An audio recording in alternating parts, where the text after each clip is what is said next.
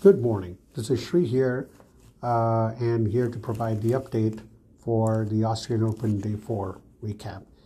And it starts off with the favorites. It starts off with Djokovic, who had another big four-setter against Papirin, and great watching the third set. Good tiebreaker. Djokovic managed to hold on to 7-4 and managed to wrap up 6-3 in the fourth set. Other big winners include Rublev, Korda, Tsitsipas, who had an amazing victory over Thompson from Australia. The one downfall from an American standpoint was Tiafoe. Here's a guy who's been trying to break through the top 10, lost in 3 straight sets.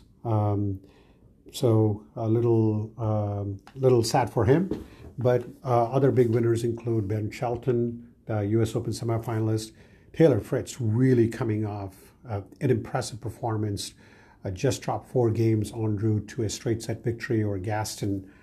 And there's other players that are in store later tonight. From a U.S. standpoint, we got Tommy Paul going on against Draper, the guy that I was talking about yesterday. I think that's going to be very exciting. It's prime time, 8:15 p.m., so it would be great for us to watch it.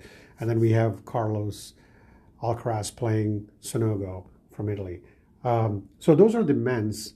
On the women's side, a little disappointed. I was really hoping that Wozniacki would win, but she won the first set pretty easily and dropped the second and the third sets. I know she's still trying to come back, in this, in her second, I would say her second career, I would call it.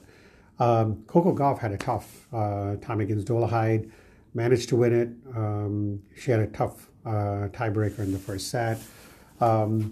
Other big winners include Andreeva, and she just completely demolished Jabeur 6-0, 6-2. And then Pegula had a big win. Ajla Tomljanovic, again, had a big win as well. And one of the things on the women's side, Sakari, she's been front and center for the Netflix series. And I think she felt easily another, that's a big upset on the women's side. Sabalenka again coasted, Badosa coasted as well. So a lot of interesting games coming up, and that ramps up day 4 of the Australian Open. Thank you for listening.